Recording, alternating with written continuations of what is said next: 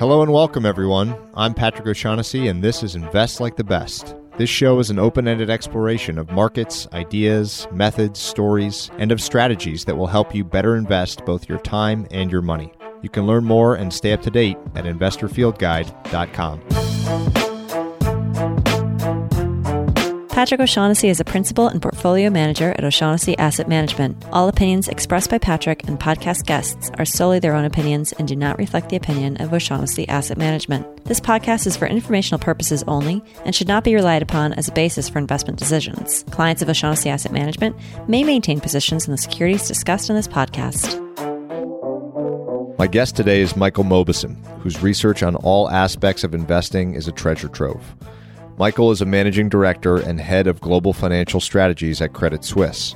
In this wide-ranging interview, we discuss the current state of the asset management business, explore all stages of the investment process, and consider what edges may still exist for those trying to beat the market.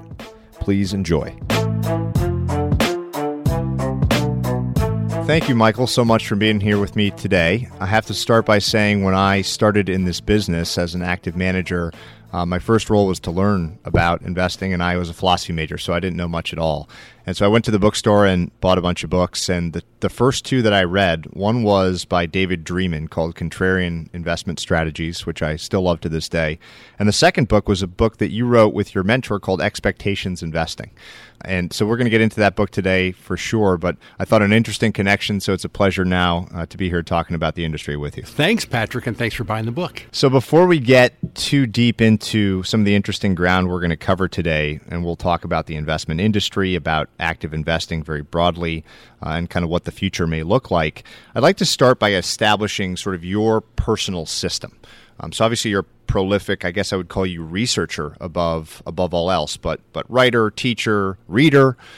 So I'd love to understand kind of what you think the key things are that you do, maybe not every day, but most days or at least weekly. What are the kind of habits that you have that have led to the various accomplishments through your career? I don't know about the accomplishments, but I think a lot of it is the foundational stuff that you probably hear a lot of people talk about. So for me, a few things are really essential. And the first big one is sleep, by the way, and It sounds silly, but it wasn't until I was well into my career that I sort of figured out that sleeping an appropriate amount for me was an extraordinarily important thing for my productivity. So I always used to think cheating on sleep would let you pick up some productivity, but I found actually that was not the case at all. So that's a big one. Exercise, another huge one for me personally.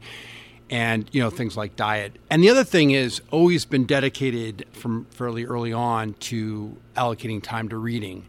And, people often say to me like, gee, seems like you read a lot. And what's not always obvious is it's a trade-off. I'm not doing a lot of other things. So if you ask me about popular TV programs or whatever it is, I know nothing about them, right?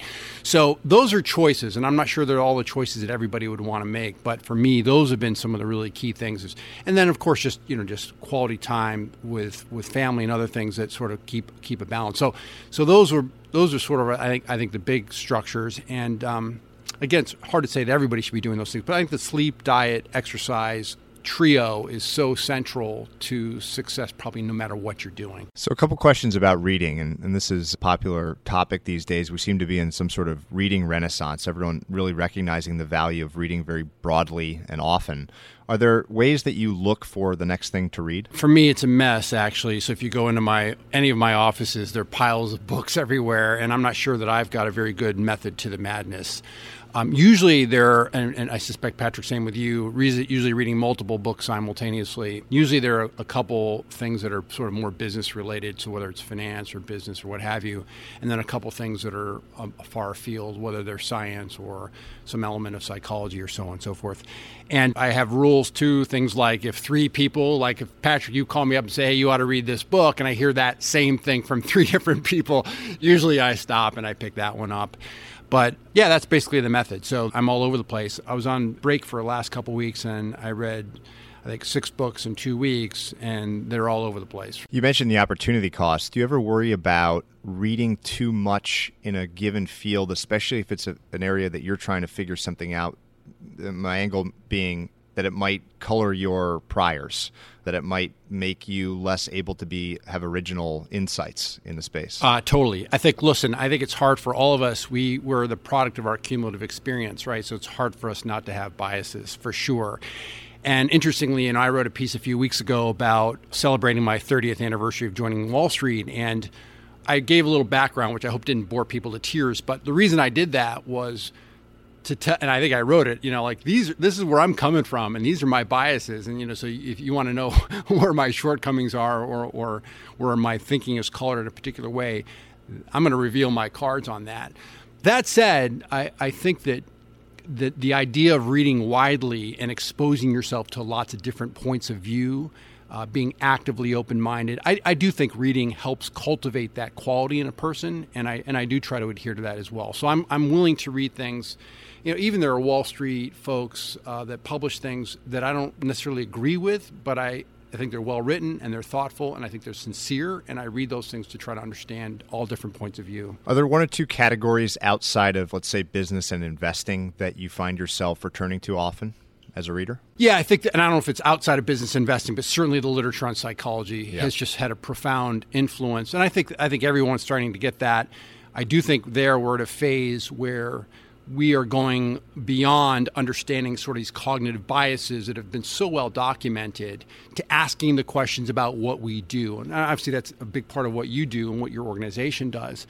The second area that I've always been fascinated by is, I might call it the intersection of biology and economics. And so economics as a field has grown up has been fairly mathematical, I think deeply inspired by physics, and it turns out that most economic systems have much more of a biological feel, which was much harder to model. And I think we're migrating in that direction. So in particular, things like on markets as complex adaptive systems, Sure. What does that mean? What are the implications for how we think about efficiency? Those kinds of questions, I think, have always been fascinating to me. It reminds me of a book called The Nature of Value by Nick Gogarty. Have you read that book? I have, yeah. Really interesting kind of intersection of biology and markets for those that are interested. So as a learner, obviously you're a big reader, but also a writer and a teacher. At Columbia, I think you've been doing that probably almost 25 years now, based on the note you put out a few weeks ago. Are one of those three things your preferred way of learning? Do you think, obviously reading, you learn a lot by reading, but is there more merit or more learning to be done through writing and teaching maybe? It's an interesting question, Patrick, and I'd love to get your take on this as well. I feel that for me, writing and teaching in particular become very valuable mechanisms to consolidate understanding. So the truth is I read a lot of stuff and I don't retain as much as I would like, to be honest. And I think to myself, to really consolidate those thoughts, writing them down in a cogent and intelligible fashion, or teaching them, even more importantly, to a live audience of people who are engaged and questioning, really allows me to solidify that. So if you sort of said, even going back to your initial question, you sort of said, what motivates me every single day? It's probably this combination of input, which is learning new things or discovering or delving into particular topics, but then consolidating by outputting, which might be teaching or writing or sharing thoughts with people. And until you can write it clearly, or as you know, or until you can teach it in a way that's effective, I'm not sure you really understand it. And the last thing I'll say is you probably think back to the great professors you had, whether at Notre Dame or even going high school teachers and so forth. Who are the people that really inspired you? And almost always, it wasn't the people that were the most complex. They seemed to make challenging ideas, difficult ideas, exhilarating ideas accessible. Sure. And that is what it's all about for me. And that's what teaching is about. And that's what good writing is about, is somehow you feel that moment as a reader, man, I get this, and this is exciting, and it's accessible to me. I may have to work a little bit, but it's accessible, and that's the goal. We used to call the good philosophy professors, or the best ones, Hemingways, because in philosophy, obviously, things can get very complicated and jargony, and then you just see eyes gloss over. And I totally agree. I think that for me, it's writing. I don't teach like you do. I'd love to someday, but for me, being able to write about something coherently helps me understand probably more than reading. Reading for me is as much recreational because, like you said, I forget. I keep triple notes. I've got a great repository of notes, but I forget most of what I've read. Okay, great. So that's a really, I guess, the foundation I expected to hear you say, but it's good to hear that some basic things like sleep and health and reading and just kind of sounds like exploration above all else of interesting ideas kind of drive your output. So now what I'd like to do is jump into first the investment industry. We'll start kind of broad and then get more specific and talk first about this, very popular dynamic or question of active versus passive management. I would say it's fair that this is the biggest question on kind of the entire industry's mind these days. We're probably at about maybe a third, maybe 40%. I've seen that as estimates that high of equity assets at least that are passively invested these days. And one question people ask is, where is this going? But before we get there, I'd love to hear from your perspective what you think the key functions are, the benefits, if you will, as in aggregate, not individual managers, but in aggregate of active management. Right. Well, I think the benefit's quite clear, which is, but by the way, it counters your own objectives. But the objective overall for society is that active managers gather information and impound that information accurately in prices. So in a sense, they create or contribute to efficiency. And efficiency from a societal point of view is actually very important because it allows, ideally at least, that our assets go to their best and highest use, right? So that whole function is incredibly useful. Now, the key, of course, is, like I said, the better active managers are at this, the more futile it appears to be. So in other words, if markets are truly efficient, no one can outperform or very few people can outperform beyond what chance would dictate. So to me, that is the essential role. So obviously we need some. It seems pretty clear that we can't be 100% passive. If we're at 30 or 40% today, where do you see this going? Do you think, if you had to guess, and we know how futile forecasting like this is, but if you had to guess, a rough percentage of if there is some equilibrium, if there even is that equilibrium, where do you think that settles out in, say, 20 years? It's a great question, and a couple thoughts on how I might approach this. And I'm actually trying to put a pen to paper a little bit to be more formal about this. The first thing, which is implicit in my prior comment about active management, is that it creates a positive externality that passive investors can take advantage of, and that is market efficiency. In other words, you can't have an index fund and charge 5 or 10 basis points without having some sort of a price-setting mechanism, and that those costs are largely being borne by active managers and ultimately their customers, right? So it's creating, active management creates a sort of positive externality that passive can take advantage of. In terms of the framework, the one I keep coming back to is Grossman-Stiglitz, 1980, very famous paper. And by the way, 1980 is actually important to note the date because the late 1970s, really through the 70s, were probably the peak of the enthusiasm for the efficient market hypothesis, right? So that was when the Chicago School was really the rage, and people really felt that efficient markets were the answer. So this paper came out, in a sense, it was a counterbalance to that. And the argument was basically, look, the paper's called On the Impossibility of Informationally Efficient Markets. And their argument was, hey guys, look, there is a cost to gathering information and pounding in prices, and as a consequence, there needs to be a requisite benefit. And we're going to call those anomalies or inefficiencies or whatever it is. And you could argue those are unbalanced or NPV 0, but they have to exist. Otherwise, there's no incentive for these active managers to do this. So this becomes the fundamental question, and you could think about this maybe dynamically on both sides, which is how big must the inefficiencies be in order to keep some aspect of the active management business spinning to keep prices effectively efficient? We're probably at the juncture where the active side had gotten a little bit too big, maybe a little bit too fee heavy, so the opportunities weren't sufficient to justify the economics of the active business. So you're seeing that shift over. That's probably happening, but to me, obviously markets that can't be 100% passive, to state the obvious.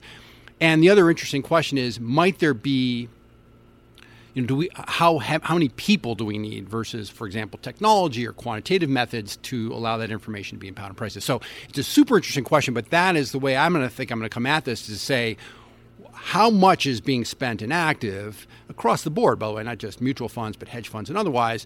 And then how big must the opportunities be in markets? I mean, global equity markets, for example, are very large, but how big must those opportunities be for this to be in rough equilibrium, right? And then how do we get there? So I don't know how that dust settles, but that's to me, that's the framework to go at. It's cool, right? Yeah, it's a really interesting question. Obviously, such a complex market and hard to know what the answer is. I think the idea of active managers as providers of liquidity is something that they can at least earn some of their fees through that method, especially if there are fewer and fewer of them.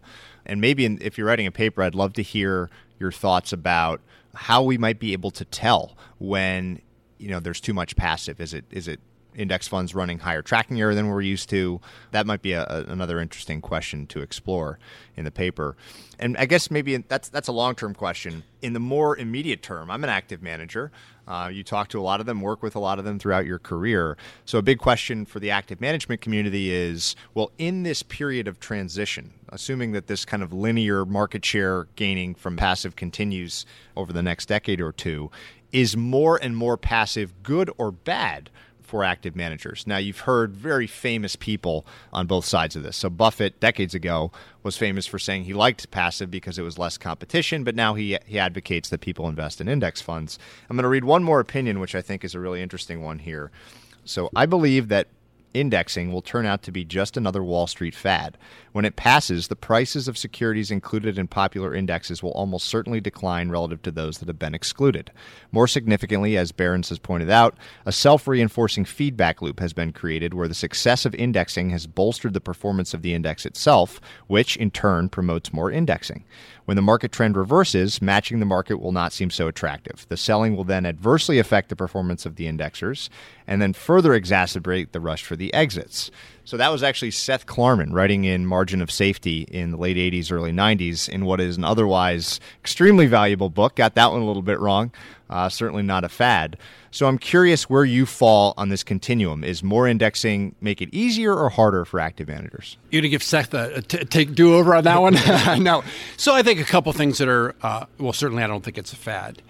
And a couple observations I would make. The first is, I guess to state the obvious, that alpha or excess returns, right, in markets by definition have to be zero before fees for a given period, right? So it's a particular year or whatever it is, by definition, right? Because it's a y-intercept of zero. So by definition, it's got to be zero. So for you to have positive alpha, there's got to be someone who's got to have negative alpha, and that's a very important thing to bear in mind, right? So to me, one of the interesting, and I'm making this more as an assertion than necessarily a statement that I can back up fully, but my sense is a lot of the people who were the weaker players in the game, that is, either institutions that were less sophisticated or less qualified or mom and pop, have been leading the move toward indexing. And as a consequence, the people that remain in the active game tend to be the smarter guys, not the dumber guys. And if that's the case, and I think that's true, it sort of sparks what I've called the paradox of skill. It's not my idea, but the paradox of skill basically says in activities where skill and luck contribute to outcomes, which are certainly true for investing, more skill leads to more luck. And the key there is not the absolute level of skill, which I think uniformly we've seen gone up. It's the relative level of skill. So the relative level of skill is going down over time. So the very best and the average guys are less different. And as a consequence, there's parity in effect, and so luck takes over. So, that's a whole first big thought on this, is that if it's the case that the weaker players are leaving, it actually makes it not easier but more difficult for the remaining active managers because they're competing with the other smart guys. The second thing about indexing is that if you own, say, the S&P 500 index, you're going to earn the index return, right? I mean, you could argue perhaps that some prices within the index, some stocks are mispriced, but you're going to earn the index return. So if that's your benchmark, and I don't think it's an unreasonable benchmark for active managers, that's the reality. And the third thing is, if there are these mispricings, that would actually feed back into opportunities for active guys, right? In other words, the arbitrage would kick in. Right. And so now there have been a couple things. There's a paper by Russ Wormers, University of Maryland, where he's talked about stocks that are highly passively held tend to be less accurately priced or efficiently priced than stocks that are more actively held. Did I say that properly? Yep. So that's a difficult case to make. Yeah, for sure. But there might be something there as well. So do I get a sense? There might be a liquidity argument. You pointed out liquidity in active guys. There might be a liquidity argument, right? So it's not that we can go tumbling into passive and have no active managers. That's not going to work either. But we just have to be measured about this, that for most people, I think being passive or indexing is not an unreasonable strategy. But that doesn't mean that there's going to be no room for people to do things that are active. So you say, it's being led by the exodus, let's say, or the shift in market shares being led by less skilled, let's call them, investors. But I wonder about the remaining composition of active management. So you think about who's losing the assets, which active managers are losing the assets. So a couple thoughts here. First being that obviously people tend to fire managers that have underperformed.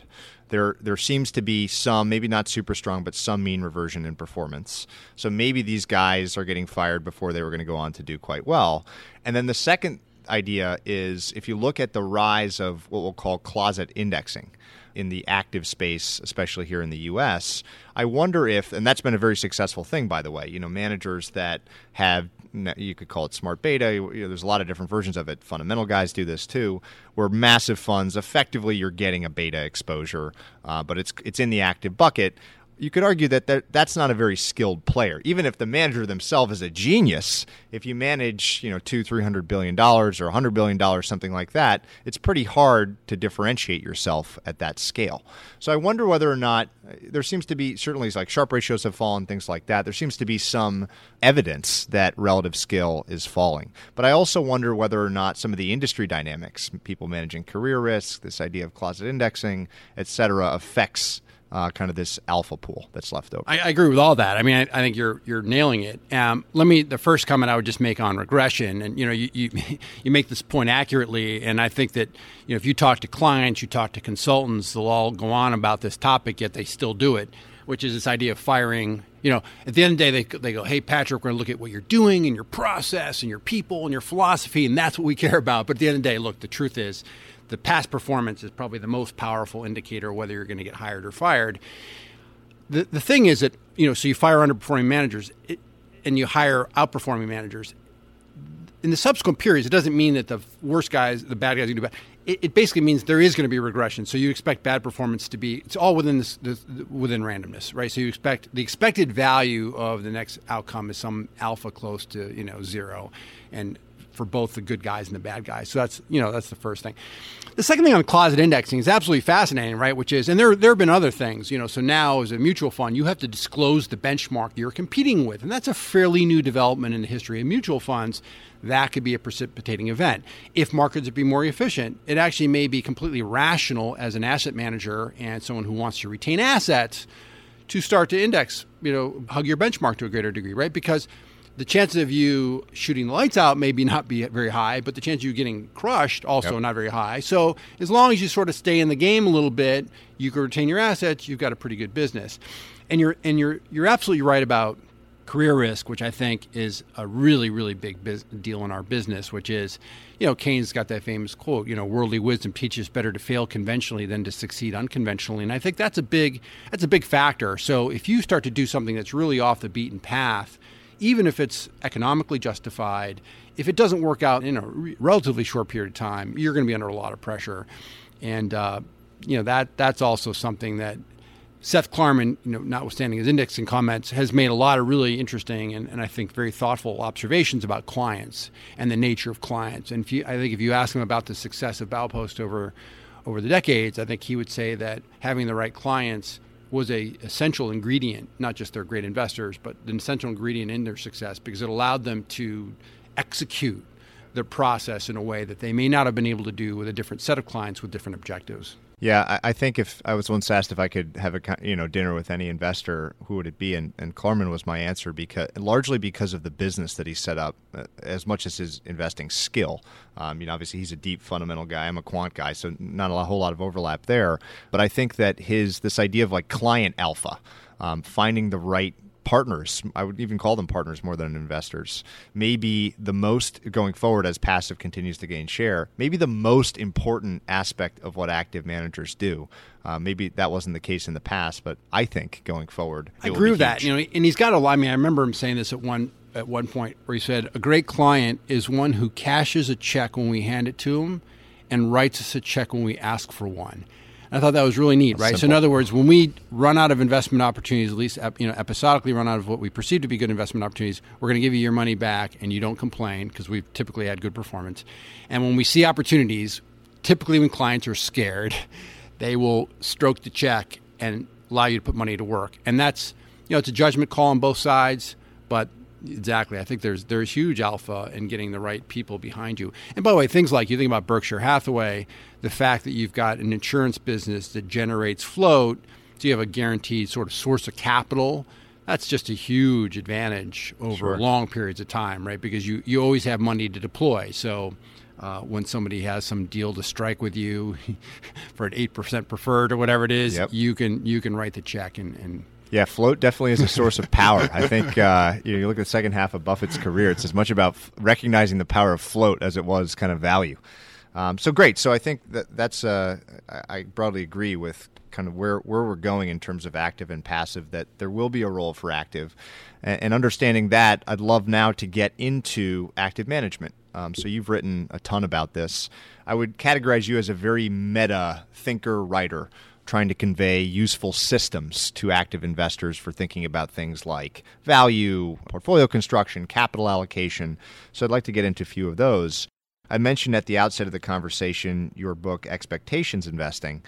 Maybe you could start there. That was a really useful book for me. I know a lot of fundamental investors who hand that book out. So maybe if you could describe what that framework is. Yeah, and a very brief history of this is that, you're a philosophy major. I was a government major. So I came to Wall Street very uninitiated with basic ideas of business and finance. In some ways, that was a liability. In other ways, it was an asset because it did prompt me to go back to first principles on a lot of things.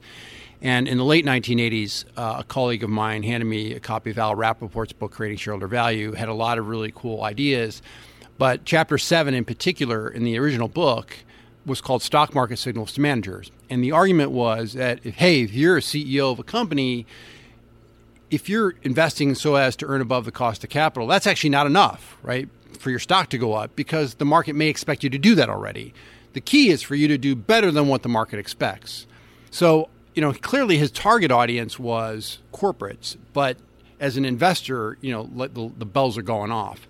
So I started writing research as an analyst, as a junior analyst, using a lot of these Rappaport techniques. And that allowed me to meet him in the early 1990s. And so toward the late 1990s, he came to me and said, hey, listen, maybe we should write this book, Creating Shareholder Value book, for investors. So that's where the idea for Expectations Investing hatched. By the way, it couldn't have been launched at a more dismal time. Our website was launched September 10th, 2001, the day before 9/11. And of course, as you recall, it was the middle of a 3-year bear market. So when we were preparing the book, the roaring 1990s, by the time it came out, was a less fortuitous time. But the idea behind Expectations Investing is a very fundamental, simple one. Doesn't mean people shouldn't buy the book, but here it is in 30 Which seconds. Which is now on Kindle, I would know. It's here on Kindle. But here's the idea very simply, right, which is stock prices reflect a set of expectations for future financial performance. By the way, all asset prices do. Second, as an investor, you should be able to hopefully have some strategic and financial analysis to allow you to determine or get a sense of that fundamental performance. And number three is you're looking for mismatches. So what, at the end of the day, and by the way, growth versus value investing, what is the distinction? There really isn't that big a distinction. All investing collapses to buying things for low expectations, right? So it's all about that basic concept. So we developed this framework to try to be accessible specifically for investors. And the main point I like to make, and there's a dash of hyperbole when I say this, but I always say that The biggest mistake I see among active managers is a failure to distinguish between fundamentals and expectations. In other words, when things are going well, we want to buy stuff, and whether it's a company or the markets. And when things are going badly, we want to sell. And what the expectations approach forces you to do every single time is to step back and say, let me compare fundamentals versus expectations. And it's really that gap that allows you to generate excess returns. So I know, for example, you guys probably think about this. You can use quantitative methods to identify low expectations, and I think that's a completely valid and thoughtful approach to this. But you never want to lose sight of that ultimate objective, which is that gap between fundamentals and expectations. So that's what that book is about, and I think it's it's still very valuable as a way of thinking today. And we also try to overcome. Our industry continues to be replete with rules of thumb and old wives' tales and heuristics that work a lot but often don't work. So we're trying to peel the onion back a little bit and get more to first principles. So I'm curious, kind of getting into growth and value a little bit more. You say in the book that most stocks need 10, maybe 15 years of value-generating cash flows to justify their current price. Obviously, we know what we know about forecasting, kind of like the psychological biases. This is another category that we know that forecasting in markets is exceptionally hard. It's hard for 1 year, let alone 10 to 15 years. And now you've got companies' average lifespan in indexes at 10 or 15 years. So things seem to be speeding up.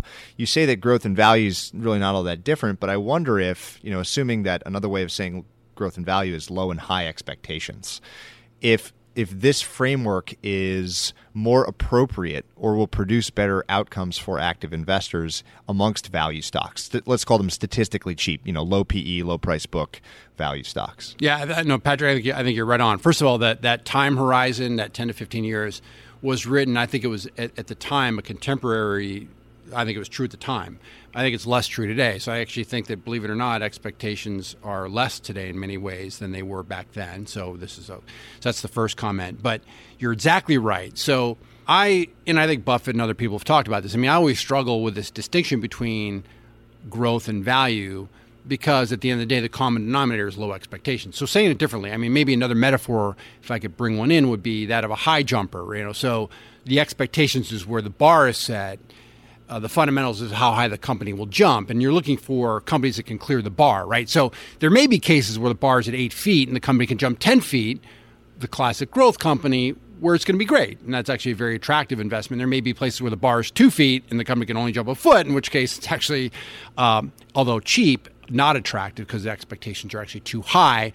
But as you point out, absolutely, that all things being equal, lower expectations are the common denominator, and we can often get toward them with statistical measures. So when people say about value investing and low price to book or high yield or low multiples of earnings, that in and of itself is not what I'm after, but those may be the proxy for low expectations. Right. So if I can clean that up a little bit, or maybe that's the pond in which I want to start fishing, that's great. But I also don't want to do that at the exclusion of more growth-oriented businesses because there may be cases where they can do well. Now, the other thing you talked about forecasting, and I think that's really an important thing. We've done a ton of work recently on thinking about the rate of fade of excess returns. So if you have a high return on capital business, how fast does that fade back down to the cost of capital? And you can make some distinctions across, for example, sectors or industries to start to get a feel for that. They're probabilistic statements, but it's not like you're flying completely blind on some of those things. So those are all really interesting questions. And I think the unifying theme is low expectations. But you make a couple distinctions that are really important for people to bear in mind. Yeah, just one other observation here, which is that I think growth is so interesting because obviously it underperforms all sorts of evidence that very expensive stocks underperform longer term.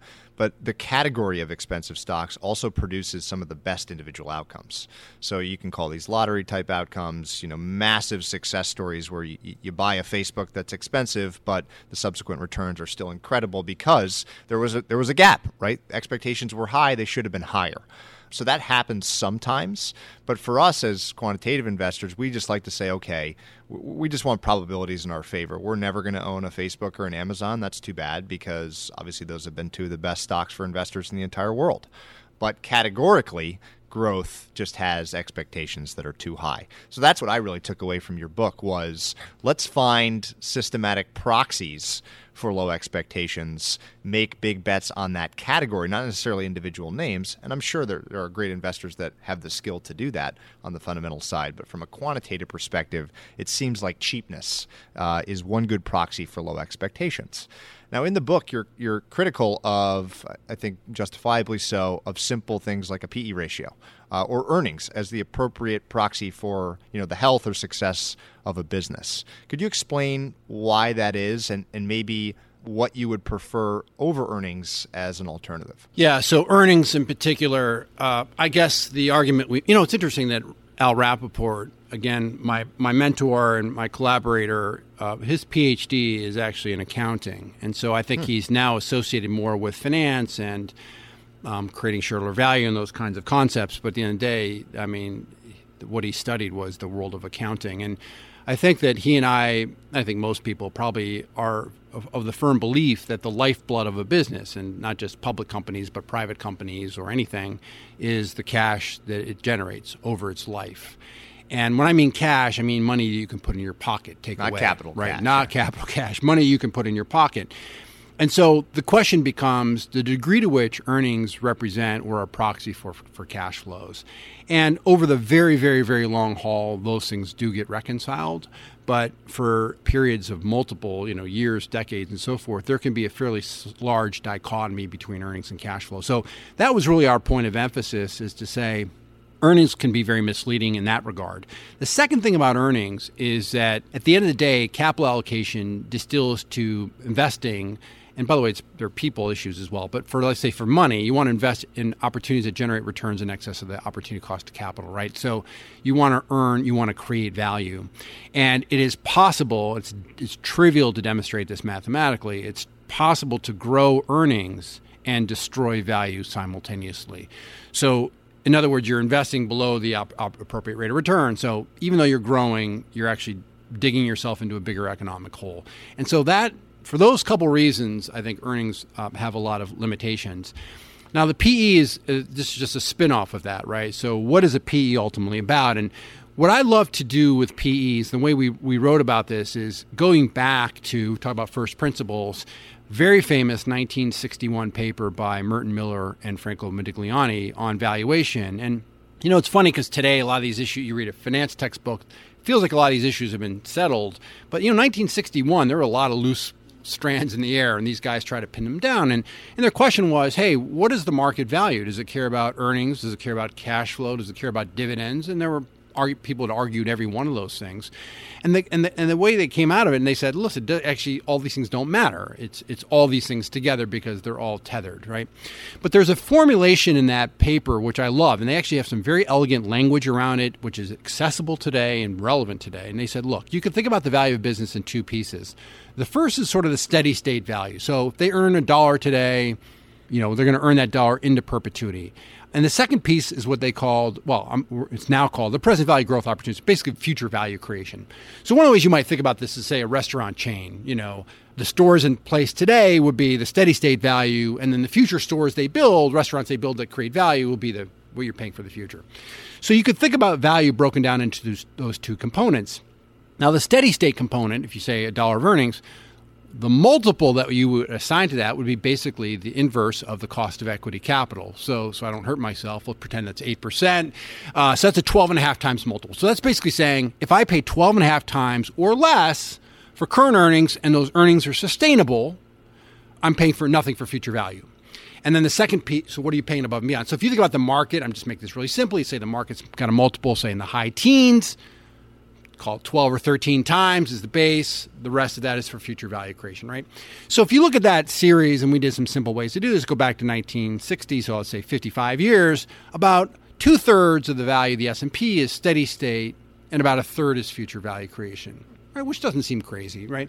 So to me, this sort of dismantling the PE, and by the way, the future value creation, I'll just extend on for one moment, it has to do with three things. One is how much you can invest, at what rate of return, for how long, right?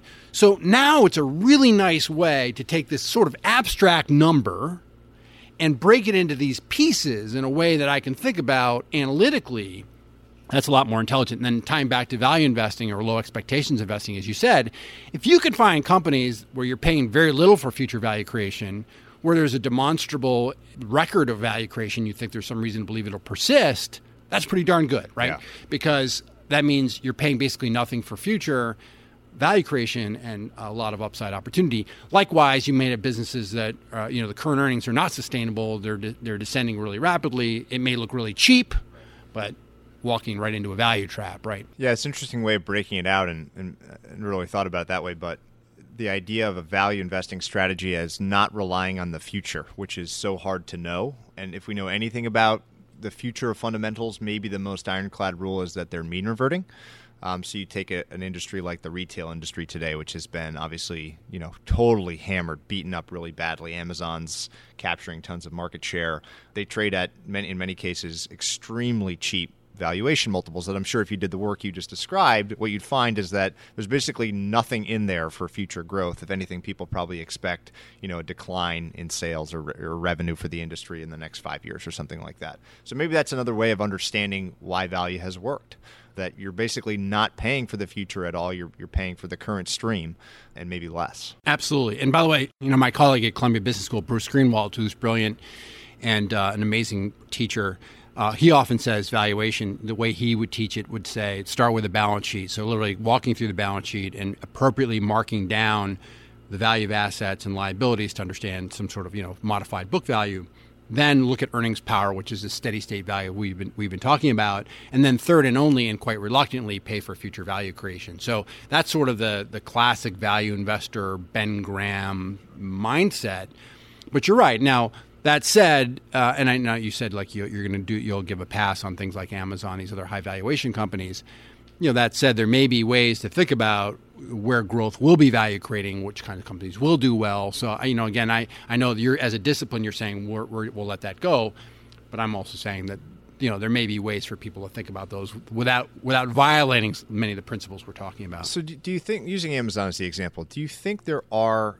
Because obviously you really couldn't capture this, maybe using like language processing, you could do it in the future, but you couldn't capture this quantitatively. Do you think there are qualitative ways of finding visionary companies / leaders like a Bezos, who says in his famous 97 letter, listen, the focus is on the customer, on long-term free cash generation, and then actually walks that walk? Because obviously it's been a tremendous success story. There's other stories like that, and those companies tend to be exciting and expensive, so a quantitative system will never own them. Do you think there really are repeatable ways of finding those companies ahead of time, or is it just catching the lucky star? Yeah, I think it's probably more the latter, the lucky star phenomenon. That said, I've been interested in Amazon for a long time personally, in part because a good friend of mine was the analyst at the time of the IPO, Bill Gurley, who's now at Benchmark Capital. Bill, really one of my favorite writers. Yeah, really smart guy, really great guy.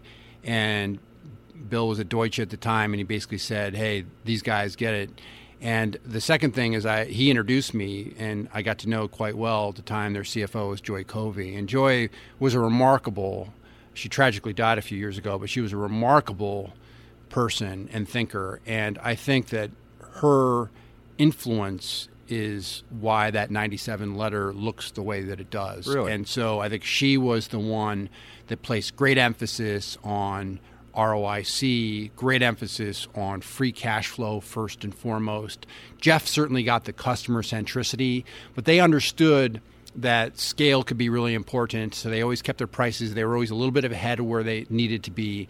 She understood the cash conversion cycle. So I think that look at, like, anytime we talk about success, anytime you see great success, there's been a lot of skill and a lot of luck together in big doses both. And I certainly think that would be relevant and it would explain Amazon. But I think that they sort of developed this ethos early on with this focus on cash.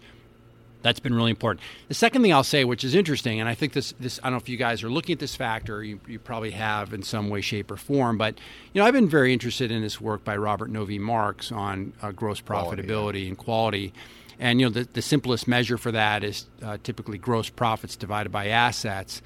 And you look at Amazon on almost every traditional measure, multiples of earnings and EBITDA and so forth, and it really leaves you swooning a little bit. But on gross profitability, on quality, they look really good. So their revenue growth has been quite robust, but also their gross margins have been going up. So their gross profitability is actually, if Novi Marks gives some sort of guidelines for things that look attractive, and it would be in the top quartile of that. So that I guess it's a counter indicator, and probably maybe has been a better predictor of the stock price performance. But yeah, so that without commenting on that company, I don't know anything about it in any greater detail than that. But I think that's there are certainly some elements of what they were doing even 20 years ago that would give you an indication that they were thinking about the world the right way, at least. Yeah, Novi Marks is, and the whole idea of quality has become a really popular one in the quantitative world, probably the most recent big factor, one of the big 4 or 5 factors. Our opinion is that quality is more useful. There's more utility as a negative screen, meaning companies, and the quality now means so many things it cease to have any meaning. But when we say quality, we mean balance sheets, leverage, how companies report earnings, how companies invest their capital. Conservative choices, basically, is how we would define quality, and good returns on invested capital.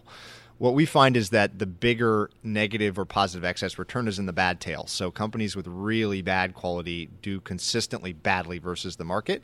Those with the highest quality, the highest, Novi Marks, gross return on assets, do outperform, but not to the same extent that the bad ones underperform. Right. Yeah. So, for listeners, if you're stacking that factor up to something like value, the excess returns is much more monotonic. So the cheap stocks outperform by a little less, but roughly the same amount as the expensive ones underperform.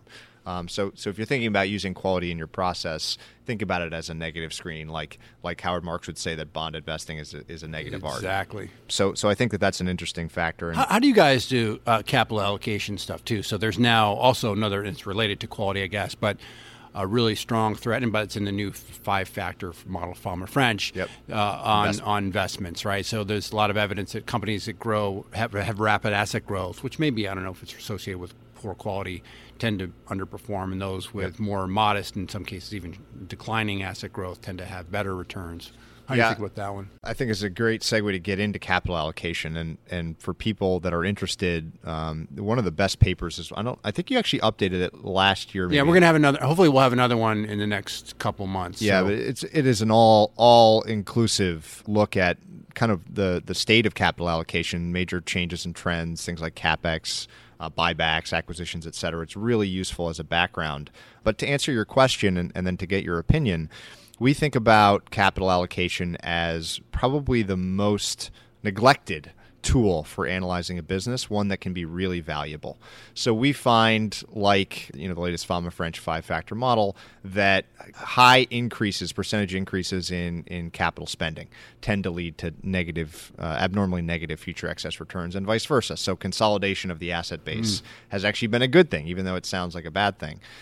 We also find that particular kinds of buyback programs, and this is where I really want to get your opinion to see if you agree or disagree, have been a pretty phenomenal signal. And by a particular kind, I mean high conviction done at cheap prices, which is probably how you should always do them. That's certainly not the case. And in aggregate, I don't think there's much to say about buybacks in aggregate, because it's kind of like M&A. It follows the market cycle, and it sort of peaks, or in dollar terms, when markets peak, because there's more excess cash. So the short answer to your question is yes, we prefer shrinking assets bases over rapidly expanding ones. We like buybacks over a lot of reliance on external financing. All of those things kind of sync with value to some extent, but have been, we think, neglected and very powerful tools for selection, both for selection and for avoiding companies. So how do you think about buybacks? It's become a whipping boy in the press, even for some famous politicians. I think Hillary Clinton's mentioned it. Larry Fink at BlackRock has come out saying that companies should be spending less on buybacks. Where do you fall? Well, we've written a ton, and I got to say that I think a lot of the articles I read, certainly by journalists, tend to be drivel, I guess would be the word I would pick. I just don't think that they're informed or thoughtful. That said, when I think about buybacks, and you gave like one bucket of it that, obviously do them with conviction when the stocks are cheap, but, we like to think about buybacks, categorizing them in 3 basic buckets. And the first is I'm going to call the market efficiency bucket, which is, hey, we're a large company, we pay a dividend. Typically, we're going to buy back stocks sort of methodically, every quarter, every year. some rough amount of our earnings. And, sometimes we'll overpay, sometimes we'll underpay, but basically markets are efficient. It'll come out in the wash, right? And there are some companies that are certainly in that category. The second category is the intrinsic value camp, right? Exactly what you said, which is these are companies that really do have a feel for the value of their own company and tend to make high conviction purchases when it's cheap, and they tend to lay off when it is dear, and they actually know how to make that distinction. When I was an analyst many years ago, the company that was the poster child for me in that camp was Ralston Purina. And Ralston Purina is, by the way, Bill Stewart's, the CEO at the time, was one of the subjects of Will Thorndike's book, The Outsiders, about capital allocation. Stewart's is just a very thoughtful, shrewd guy. And you could almost follow, basically when Stewart's announced the buyback program, and they tend to be very small, by the way, pretended like he didn't have any money, you could almost buy right along with him, and then when he would stop buying it, you could basically sit on your hands, and it was just an amazing signal because they really did have a sense. So the intrinsic value camp, and as you describe, if you can find those companies, right, I think you want to be right inside behind them. And the third camp, I call the impure motives camp, right, which is buying back stock for reasons that don't have to do with one or two. And the big ones are things like offsetting dilution from either options programs or employee stock option programs, or accretion in earnings, because we're now in a world where you can borrow, especially short-term borrowing, at close to zero. And almost no matter what your multiple is, you can buy back stock, and it's accretive to earnings, it's accretive to ROE. And by the way, if your bonuses are tied to earnings growth and ROE, this is sort of the treasurer becomes the hero, because he or she can devise a system to get you there. So those are the people who are not paying attention to the economics, and that's where I have a problem with it, right? So as you said, M&A and buybacks tend to be very pro-cyclical. Why? Because companies have but the other thing we should say about buybacks, which I think is really a fascinating thing, is I can argue to you with some assumptions that dividends and buybacks are mathematically equivalent, right? So they're, in the real world, they're not exactly, but they're pretty darn close. Basic. But it turns out psychologically, they're totally different for management. So management thinks of dividends as a quasi-contract. It's sacred once it's been established. You want to raise it if you can. You never want to cut it unless you're really under the gun.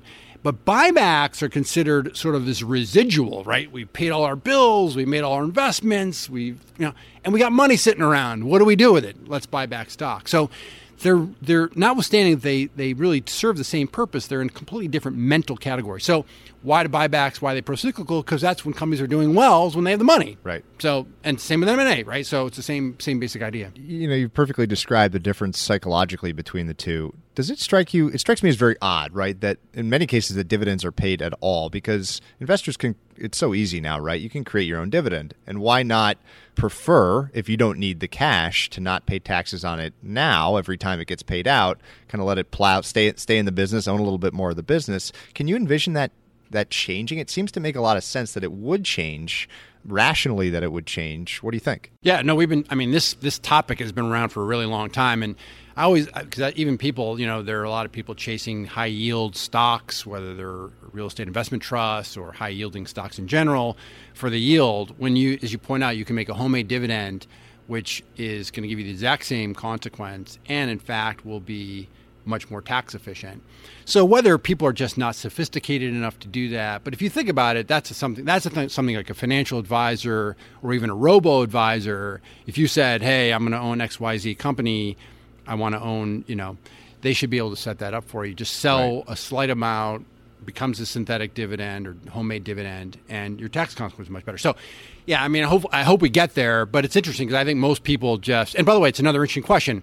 This is another topic for another day, but I write about this, and I think this drives me crazy too, because people, when you sit down with your financial advisor, they're almost always talking about total shareholder returns for whether stocks or for the market. The challenge is almost no one owns the total shareholder return, and the reason is a TSR assumes 100% reinvestment of dividends with zero tax consequence. And almost nobody reinvests 100% of their dividends with zero tax consequence. So if you have an automatic reinvestment program in your 401k, you got it. You're nailing it. But most of us, you get a dividend check, people just go spend the money. Or if you're even a mutual fund doesn't own TSRs, right? Because mutual funds get dividend checks, and then they just goes in their cash balance, right? So it's this really interesting idea that we run around with these ideas called total shareholder return, but in fact, the people that actually earn that return are tiny. And, taxes alone exclude most people from doing it, but even in tax-free accounts, most people don't. What I find amazing is that given all that, income yield is such a powerful motivator that now you've got a scenario where we like dividend yield as a factor, mostly because it was a value factor, but in many cases it ceased to be because now high-yielding stocks, the correlation between the stock's dividend yield and other measures of cheapness has basically gone to zero because they've been bid up to, in many cases, 20 times earnings, these kind of low-growth, stodgy businesses trading at these dear multiples because people like that income. I think for investors out there, income, if you need it, if you really do want those dividends, can still be a good thing, but you need to be mindful of the price you're paying for that. And the market as a whole hasn't seemed to be mindful. It seems to be this kind of one-directional trade where, and this year's another example, dividend yielding stocks are doing phenomenally well this year. So one of the things I want to mention, Patrick, on the buybacks, which is I always say to people, active investors, if you own the shares of a company buying back stock, doing nothing is doing something. Right. And that something is increasing your percentage ownership in the company. So that's the other thing, to your argument about can we create these homemade dividends.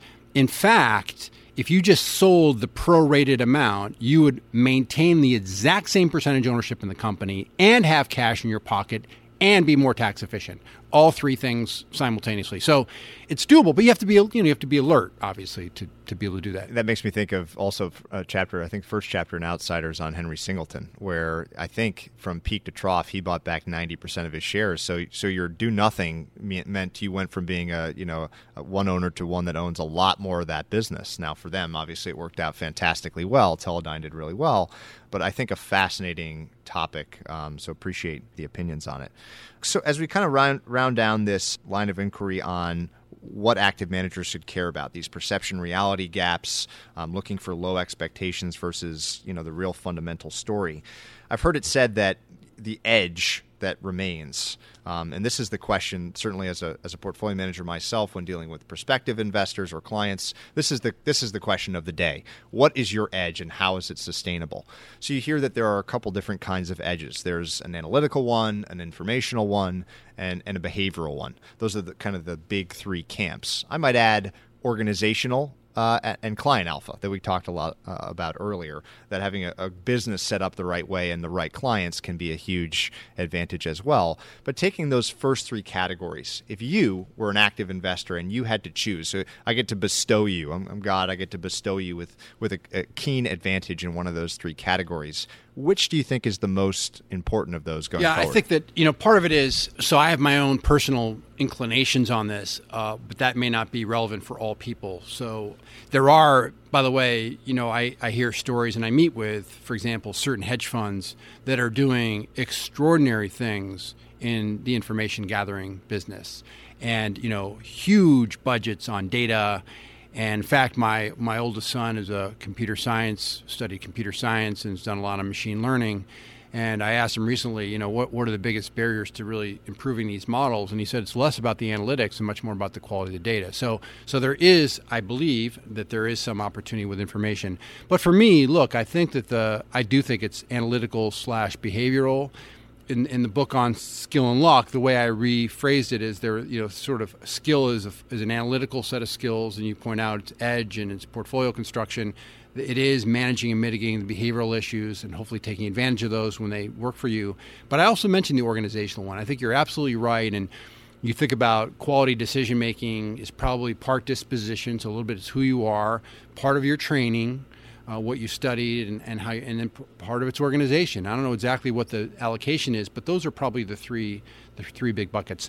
So to me, when you think about where are the pockets of inefficiency, usually two or three things I like to think about. One is, as an institution, are there places where you can compete against mom and pop individuals? And that in public markets in the U.S., that tends to be come and go. Obviously, the last time we had a huge wave of individuals was the late 1990s, and that created huge opportunities for institutions. The second is, are there forced sellers? And it's really interesting that are there people that are doing things for non-fundamental reasons? Now, it's interesting that it's intriguing to bring in the indexing idea here, but usually forced selling is things like margin calls, so people have to do things they don't want to do. It could be banks having to reduce their risk-weighted assets, but the classic one is spinoffs. Sure. Right. So it's amazing how persistent spinoffs have been notwithstanding this literature has been around for a really long time. And then the last one, I call them diversity breakdowns. I think it's more the behavioral thing, which is we know ever since markets have existed, and by the way, it's not just markets, it's in society in general, that we tend to correlate our behaviors in meaningful ways from time to time. So for markets to be efficient, one of the key underlying conditions is we'll call it investor heterogeneity, differences, different points of view, different strategies, different time horizons, and so forth. And that tends to contribute to market efficiency. If we correlate our behaviors, whether we all just adopt the same decision rules, or if you, a contrarian investor, sit on your hands, you don't participate. So in effect, you pull yourself out of the game. We get these diversity breakdowns. And we'll go back to Seth Klarman. He's got this line, which I absolutely love. He says, value investing is at its core the marriage of a contrarian streak and a calculator. And so as I try to unpack that, the contrarian streak says, hey, if everybody's bullish on this, I'm going to consider the other side of it. Or if everybody's bearish, I'm going to consider the other side of it, right? So just knowing, at least weighing the other side of the story. But note that it's not just the contrarian streak, right? Because being a contrarian for the sake of contrarian, not a good idea, right? Because often the consensus is right. It's this calculator is the second piece, where because everybody believes the same thing, that has led to this mismatch between fundamentals and expectations. And and I don't know that it's the case, but you mentioned this thing on here are these high dividend stocks trading at 20 times earnings because everybody wants yield. That would be the case where I'd say, let me examine this carefully. Everybody wants to own this kind of a stock. We know why they want to own this kind of stock. So their decision rules are collapsing to one. Now let me pull out the calculator and say, do those valuations now make sense in absence of just a pure yield, right? And so I love that Klarman framework. And I think it would be a behavioral / analytical combination perhaps, but at the core, investing is a social activity. It always has been, and it always will be. And so as a consequence, I think that's, as long as there are humans around, even if they're programming machines, we're going to have a little bit of those things. Yeah, you see it too in the dollar versus time-weighted returns of even index investors, right? Where typically the investor return is worse, sometimes drastically so. In ETFs, it's way worse, maybe because they're easier to trade and people are treating ETFs like they used to treat stocks. Maybe that's the new edge to exploit, right? If you think in terms of mom and pop, but a pretty fascinating topic. That maybe what you want is consensus, good or bad, because if everyone agrees, there's probably an opportunity there. Whether everyone agrees the outlook is horrible or everyone agrees the outlook is fantastic, maybe that's when you want to be a contrarian. And I do think contrarian. I do think you need to take the next step, though, because, as I always like to say, if the movie house is on fire, by all means, run out the door, right? So in other words, there are cases where positive feedback, which I mean is in a technical sense, moves the system away from a certain outcome, which is good, right? But like you said, it more often than not, certainly that's the pond you want to fish in, right? Yeah. And there will be opportunities. We've talked a lot about buying. What about selling? Is it a similar skill set? Do you think that it's just a relative assessment of your opportunities, where you own one gap, perception reality gap, and it's narrowed, and now there's a wider one? Is it that simple? What do you think? It's a different skill set? Yeah, I mean it's hard. I think it probably is a different skill set, but and we write about this in Expectations Investing, and I think there's not much I could add to what we wrote. That there are usually three reasons that you would sell a security. The first is you screwed up. You made a mistake. And so you had some sense of a fundamental outlook, which has not proven to be accurate. And as a consequence, the thesis is no longer true. And by the way, that's a really hard one, because we all, especially, an active non-quantitative manager, is you fall for thesis creep, right? In other words, typically the stock has not done well, so it looks cheaper. And so you're really hesitant to make a decision. So one is just you got it wrong. The second is you got it right. So the stock is, you have some sort of sense of what the expectations should be and how the fundamentals will unfold, and those things become aligned. And so that's the good reason to sell something. And, it's an interesting one. Even if you go back to like Walter Schloss, who was one of the great value investors, he would often say, like, don't be so quick to sell things, even when they get to sort of what you think are fair. Because he's like, just take your time, right? Which is really interesting. So things can probably exceed what you think they're worth, and so you probably don't need to be in a big rush. But that's sort of the victory lap. That's the good thing. And the third is exactly what you said, which is every day you have an opportunity set, and you should be trying to figure out where the best opportunities are given what's going on. So there may be a case where you think stock A is attractive, but now you identify stock B, which looks even more attractive.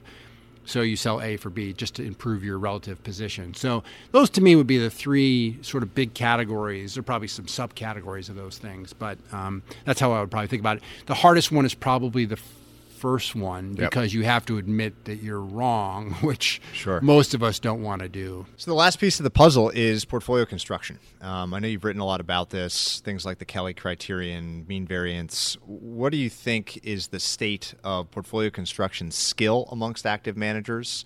And, if you had to choose a method for how you weight a portfolio once you've made your selections, what would it be? It's a really, I like to do much more work on this, and I'm a little bit frustrated in part because of my lack of technical abilities in this. But let me just mention one thing I found fascinating. We wrote a piece not too long ago called Form Follows Function. It was about how your organization should be structured in order to serve your edge, right?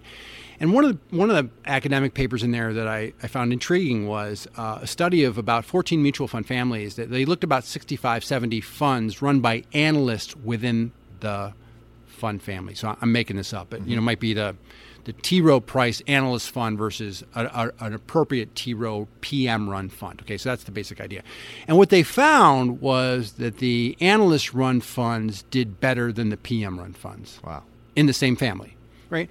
Now, okay, that's kind of interesting. So what's going on there? So a couple things you might point to. One is most analyst run funds are sector constrained, right? So in other words, they may not be exactly sector neutral, but they're going to be close to sector neutral. So it's pure stock picking, right? And going back to our discussion, we were talking a little bit about offline about active share. Active share is either you're weighting stocks differently or you're doing something outside the index, but there's a good example. So they're not, these guys are all stock picking. They're not messing with sectors. And, the second thing is, by the way, PMs tend to not listen to their analysts as they get older, but that's separate. But the one that was not explicit, which I thought was interesting, is to your point, was what about portfolio construction in general, right? So that may be related to the sector thing. So that's intriguing. Okay, so going back to your specific question, I think the way to approach this is to encourage portfolio managers to answer a series of questions, because what you should do for portfolio construction is really a function of what kind of edge you think you have. Do you think you're going to have lots of little opportunities? Do you think you're going to have a few ginormous opportunities? The second is going to be, what are you trying to do? Are you trying to maximize your wealth in a period? So you want to have as much money as you can possibly have by December 31st, 2016? Or do you anticipate parlaying your wealth? So your money on your bankroll on December 31st becomes your bankroll on January 1st, and so on and so forth. That leads to a separate set of questions. And third are, what are your constraints? Do you have drawdown constraints, sector constraints, leverage constraints, trading constraints, so forth, right? And I think if you answer those series of questions, that will lead to a portfolio construction approach that makes sense for what you're trying to do. Now, in our industry, and tell me if you have a view or a sense that's different than this, I think most portfolio managers and mutual funds, and even to some degree hedge funds, probably have a feel for what they're doing with portfolio construction, and then have a risk manager look over their shoulder and say, hey, Patrick, I don't know about this or that, or you might want to think about this. Barra might have more influence on people's portfolio construction than PM. So right, exactly. So, and there's something for that, but you really haven't answered the questions as to whether that's the approach. So I have to say, and you've sort of alluded to it, that one of the things I believe or have a sense is underutilized is a Kelly criterion, right? So Kelly... Can you describe it a little bit? Yeah, so Kelly was a physicist at Bell Labs back in the 1950s, and was interested in a basic problem in gambling. And he was talking to Claude Shannon, who's a father of information theory, and Shannon said, well, there's an interesting application of information theory in gambling. And so the Kelly criteria basically says that the more information you have, so think about it this way, that information is, in a sense, a move away from entropy. So it's something different than randomness, right? So if you say markets are perfectly efficient, there is no information in markets, right? But if there is some edge, there's information, right? And so the idea of a Kelly system is that your bet size should be proportionate to some degree to the amount of information that you have. So Kelly formalized this in the 1950s. He died tragically. He was quite young. So there's this idea, but the basic idea is it's called geometric mean maximization. So you're looking at geometric means, not arithmetic means, but geometric means over time. Okay, so probably the most famous user of this is Ed Thorpe. And Ed is famous for writing the book Beat the Dealer about card counting back in the 1960s. And what's interesting about that is that Thorpe not only wrote about card counting techniques, which were quite novel at the time, but also described the Kelly system for betting. So the point was, if you know your bankroll and you know your edge, you know precisely how much you should bet on a particular hand, which is super cool, right? So you're maximizing your return given your information, your edge. And so Thorpe went on to found Prince & Newport Partners and eventually his own money management firm and delivered like unbelievable numbers. Now, it turns out that a pure Kelly formula leads to like pretty wicked crazy drawdowns, bets, right? So in other words, in drawdowns too. So it gives you a higher probability of higher terminal wealth at some point, but you don't want to be on that roller coaster, right? So you can do things like partial Kellys. You can tone it down a little bit. But that to me is something I'd like to do more work on, which is to create, and there's some guys doing it out there, but to create the series of really important questions to ask a portfolio manager about what he or she is trying to do and what his or her constraints are. And then once you've answered those questions honestly and correctly, it becomes an algorithm. I mean, it becomes math right at the end. And the other thing I was talking to one of our quant guys the other day about this. It turns out that because of covariances, sometimes PM loves stock A more than stock B, but the model says you should own more B than A, and it doesn't make sense. But that's the other thing is you get yourself out of an individual stock mindset into a portfolio structure, and that's another different dimension. So the way I would envision doing this is ultimately having an algorithm say, Patrick, here, given what you said, here's what your portfolio and your inputs, here's what your portfolio should look like. And I'm not sure you should necessarily adhere to it perfectly, but it's really nice to know what that portfolio would look like and why you're different than what that portfolio is. Yeah, we mentioned borrow, which is one way of measuring exposures, risk exposures to different kinds of things, like say value investing. There's ones that could measure exposure to something like the price of oil. And what you find, I think, amongst traditional fundamental investors is that they like stock X, they like it this much more than stock Y, and that building a portfolio that way may maximize return over some long period, but has unintentional bets baked into it. So you may say, well, you're exposed to the price of oil, and they say, well, I don't have an opinion on the price of oil, so I don't want that exposure. That seems to be an increasingly key part of how sophisticated managers are building their portfolios, even if they're a pure stock picker, that using some of these risk-based tools for portfolio construction is an interesting application. Now, whether or not that's a good thing or whether it's deadening some of their edge is an open question. But that's how we think about it is, what do we want? And then to get that, can we remove, let's call them unintentional bets or risk exposures? Can I get the same thing I want? In our case, a portfolio with great valuations, with really good capital allocations behind them, things like that. Can I get that without taking on, a massive bet on this or that? And by the way, I think a lot of the multi-strat guys do a lot of that, and they're pretty, as you know, they're pretty sophisticated at that. I mean, so I agree with all that. And I think the other big challenge in all of this stuff is the notion of non-stationarity, right? Which is a fancy way of saying that these relationships change. Yeah. So that's the offset is you also want to have some degree of humility or measuredness about how much you can actually really specify. But you're exactly right. I mean, being aware of things that you're not aware of in your portfolio or even exposure for a particular stock. That's just an incredibly important thing and useful thing, right? So last question on the kind of world of active management before we get to a couple fun closing questions. I'm curious what your general opinion is on let's say factor or quantitative investing. Obviously, I'm biased, this is what I do. But in terms of its effectiveness, its potential for the future, but also whether or not you think that these factors, which are cheaper and cheaper in a broad sense, are taking away some of what used to be called skill from other active managers? Yeah, I mean, it's an incredibly interesting question. And, you go back to the work by Paul Meehl in the 1950s was demonstrating that it's often the case that, algorithms can help human decisions and decision-making. And there have been meta-studies demonstrating that we'll call them more quantitative methods or more algorithmic methods very rarely do worse than humans. I guess the worst case is they tie, and they often do better than humans, right? Yep. So there's, not in our field, but in other fields, there's a lot of evidence that this way of thinking about the world works. the trick, a couple tricks about the factors, and you're much more intimate with this than I am, is, sort of these open questions about, are we capturing a risk component, or is there sort of a mispricing? And that's an interesting angle to consider. The second is some of the episodic nature of some of these things. Bands wrote his famous paper about small cap outperforming large cap in 1981. And if you said, I'm going all in on that in 1981, for 20 years, you were wandering around the desert, right? So there's some of that as well. So to me, the question would be, if you're going to be, call it qualitative or a fundamental investor, can you blend some of the quantitative techniques with these other qualitative techniques? And so this is almost like this hybrid. And so to me, as you can tell, I'm very sympathetic to quantitative methods. There are a lot of things that quants can do much more effectively. They can look at many more situations. They can test things much more rigorously. As you point out, sometimes they'll generate counterintuitive answers that at least are worth contemplating carefully.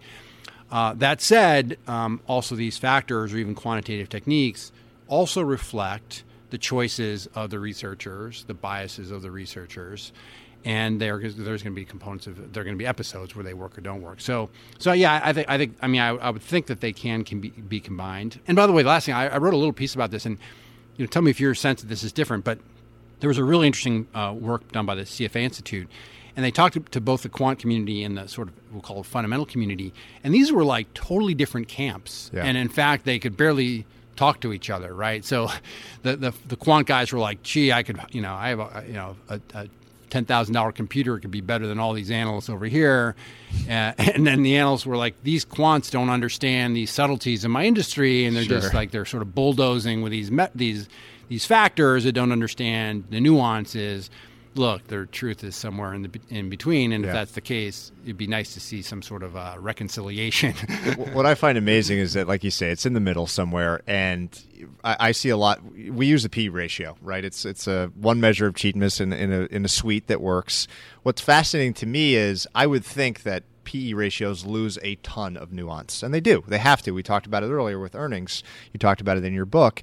But when you do a sort of a cumulative or annualized excess return of just a simple basket of cheap stocks by PE versus a simple basket of cheap stocks by something that a lot of fundamental guys like more, and I personally like more, like a free cash flow to enterprise value, something more nuanced that's capturing more of what's true about the business, the annualized excess return is very close. It's basis points difference over a long period. Now, there can be big swings from time to time, but I think it's pretty amazing that maybe it's just that you want low expectations and it doesn't really matter how you measure it, even though I think intuitively free cash flow makes a lot more sense. Yeah, I agree with that. I'm curious if you wrote about, maybe 2 years ago, a paper about free chess, and you mentioned hybrid, and that's basically what free chess is, which is, now we've got computers that can beat the best chess players or Go players or whatever.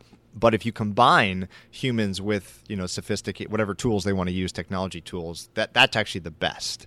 So 2 questions. One is, what do you think that the humans are bringing to the table in that equation that allows them to win? And second is, do you think that this free chess analogy is fair or applies to investing as something people should pursue? Yeah, it's great. They're both important questions. The first one is, what do the humans bring to that equation? To the best of my understanding, and I'm not a chess player, is that if a human deeply understands what's going on in the game and they understand how the program works, there can be junctures in the game where the human sees a move that's better than what the computer is proposing. And, one of the interesting things about that is there was a freestyle tournament, 10 years ago, and the 2 guys that won were 2 guys in their 20s from New Hampshire, and, sort of this like middle of nowhere guys. And they looked at their chess ratings, so their ELO ratings, basically how good they were, and they were good, but they're not great chess players. So the skill was not being great at chess. The skill was knowing the programs intimately and knowing what was going on in the game and knowing when to override, right?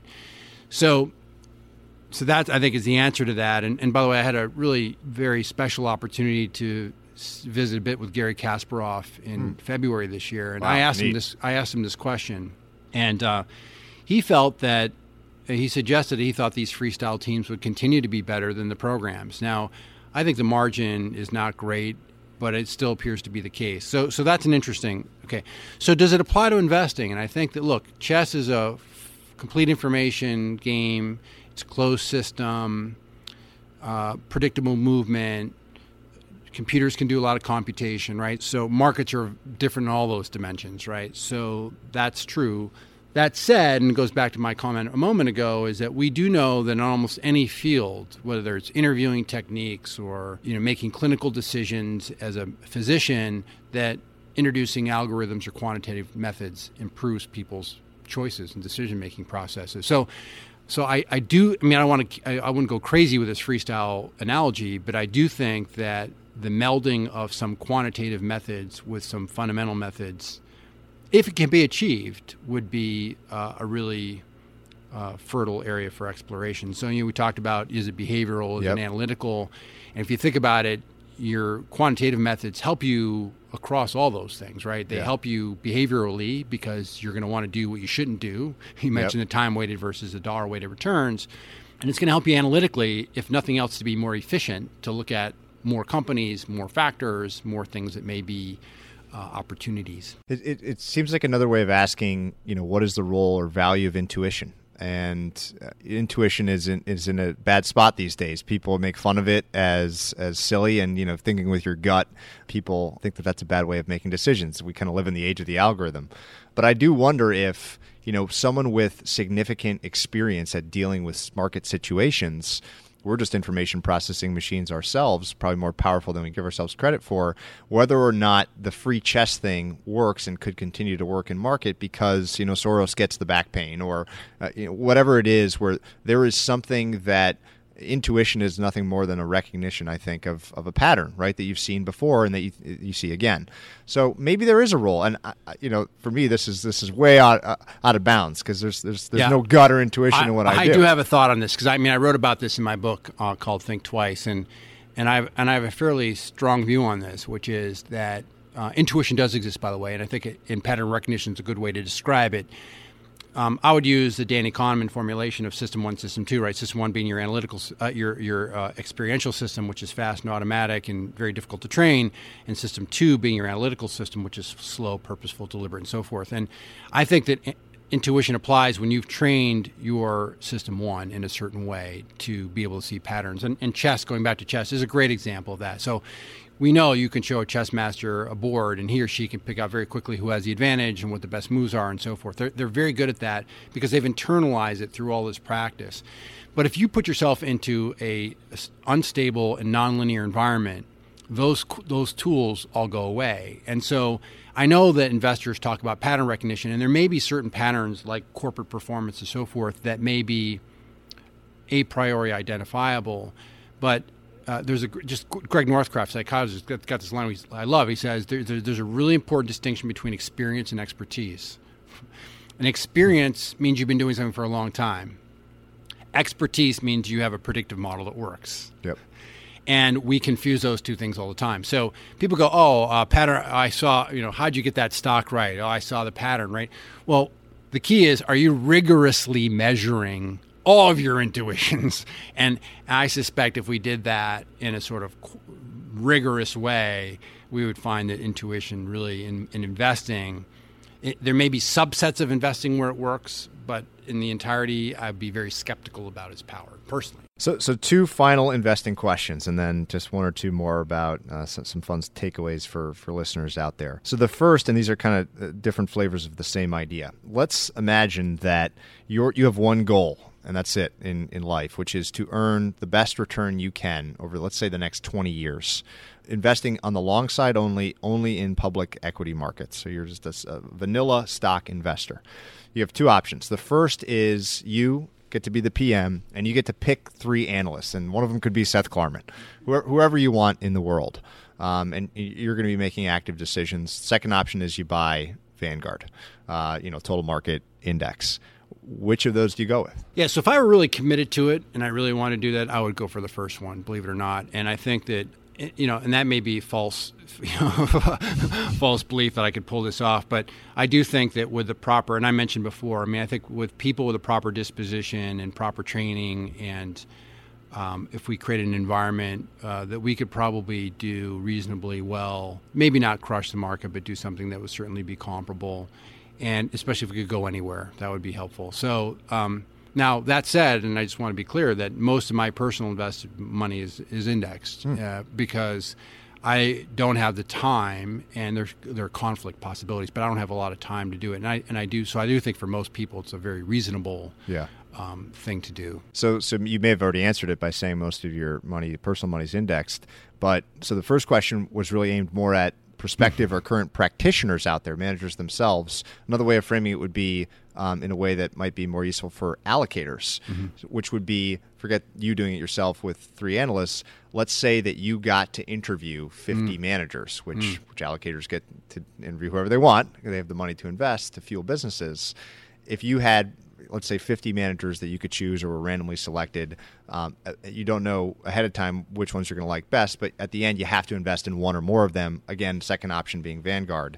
Is it the same answer, or would you go with Vanguard then? Well, I might go with the same answer, which would be try to pick those. But I got to say that a couple things. If you relegated me to equities and long only and so forth, but to me, and I got this from David Swenson in the Yale Endowment. I mean, he talks a lot about looking at differential performance across asset classes, and basically argues that when there's a substantial difference across, there's a lot of divergence, a lot of variance, that's where there's an opportunity to express skill. And so certain things like U.S.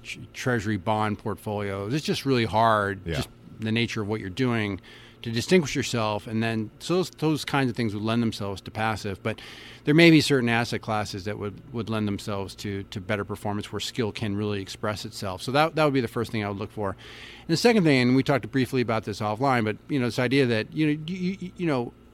I would probably want people to try to do something a little bit different than the benchmark, right? So if I'm going to own, for example, an S&P 500 Vanguard index fund, if I want someone to try to beat that, I want their active share, and I want them to be somewhat different than that portfolio in a thoughtful fashion to give me some shot, right? So, and the other thing is, of course, the fees come into play and all this stuff. But I think that there are some characteristics of fund managers that do well that we can identify.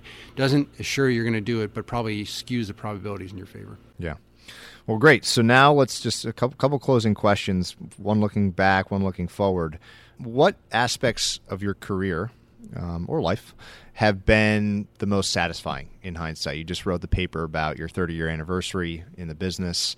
Are there, one or two things that really stand out as great memories? Professionally, you mean? Yeah, because like I say, the first thing is first and foremost, and probably when life draws to an end, this is what you think about. It's just family stuff, right? Yeah, so having 5 kids. 5 kids, and having a great wife, great partner, and very satisfying. So that that's really, at the end of the day, that's the most important thing. But professionally, I've been incredibly blessed to be around. I've had just a few people that have been really pivotal and constructive that allowed me to go off and do a lot of things that I've loved to do. So Al Rappaport I mentioned a number of times, and Al and I still collaborate on work, and he's great and has been an incredible source of inspiration and learning and teaching. So I'm still his student, so I ask him questions all the time, which has been great.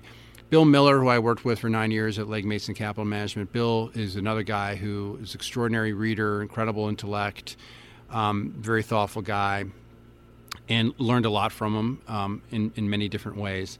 So that's another guy. And then a guy who actually, the reason I rejoined Credit Suisse was the CEO at the time, Brady Dugan, who was another very supportive guy over the years. And so if you said to me, though, at the end of the day, what is most gratifying, it is this process I mentioned before, that having the opportunity every day to input and output, right? So every day to learn something, to try to be a little bit smarter, a little bit more thoughtful about the world, and then to be able to share those things in a way that hopefully is accessible for others, right? So hopefully making the world just a little bit better place through synthesizing some of this work. That I would say.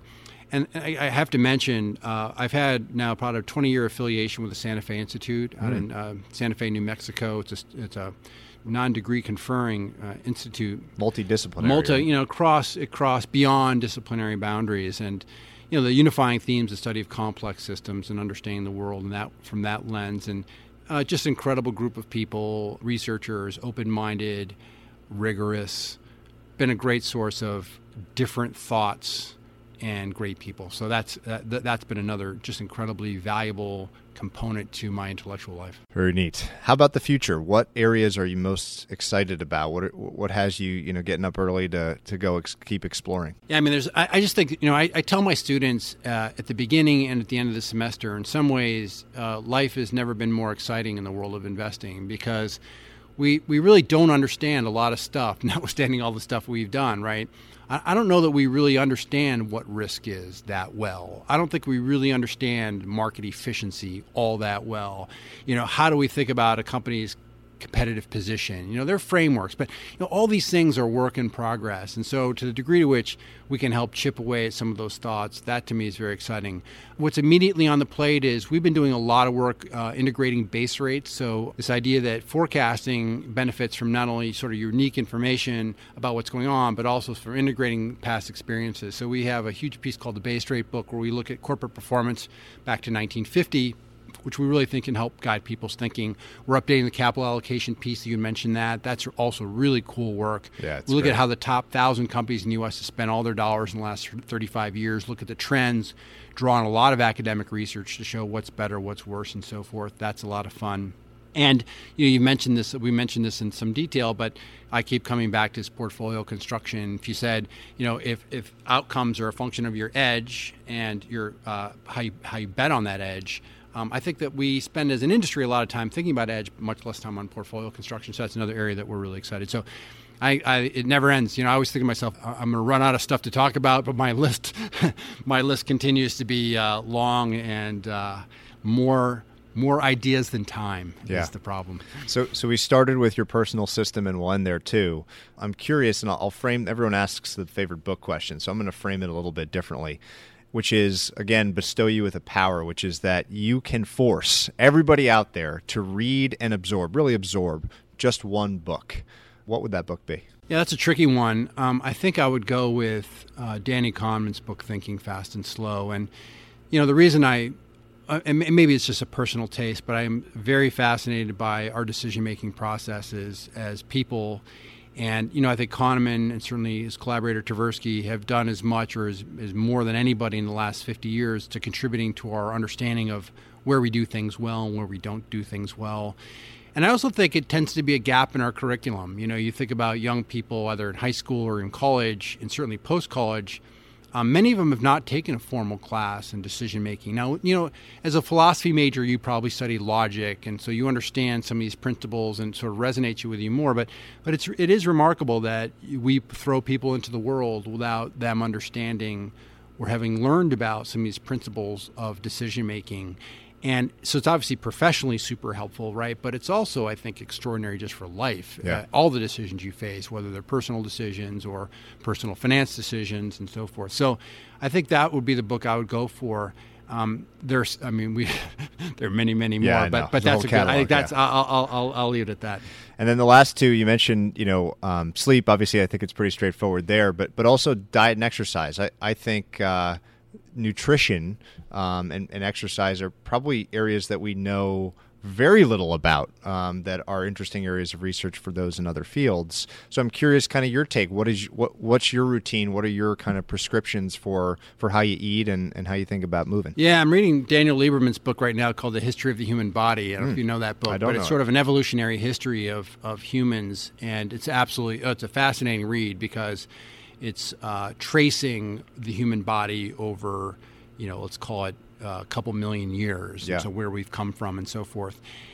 Yeah, and look, I don't think there are any prescriptions that I have that are not common, very common sense. I was an athlete growing up. I always enjoyed playing sports. I still do play sports. So for me, getting out and exercising is something that I've always enjoyed doing. It's always been part of my routine. So it's not a big onus for me. I think for some people it's more difficult. Yeah. And then, I think diet is just for me, it's mostly common sense stuff. I mean, obviously the lay off all the bad stuff. And that's one of the points that Lieberman makes in this book is that, we've obviously evolved to desire certain things like salty foods, sugary foods, fatty foods, and so forth. And there is a huge evolutionary advantage to finding those things and consuming them for our forebears.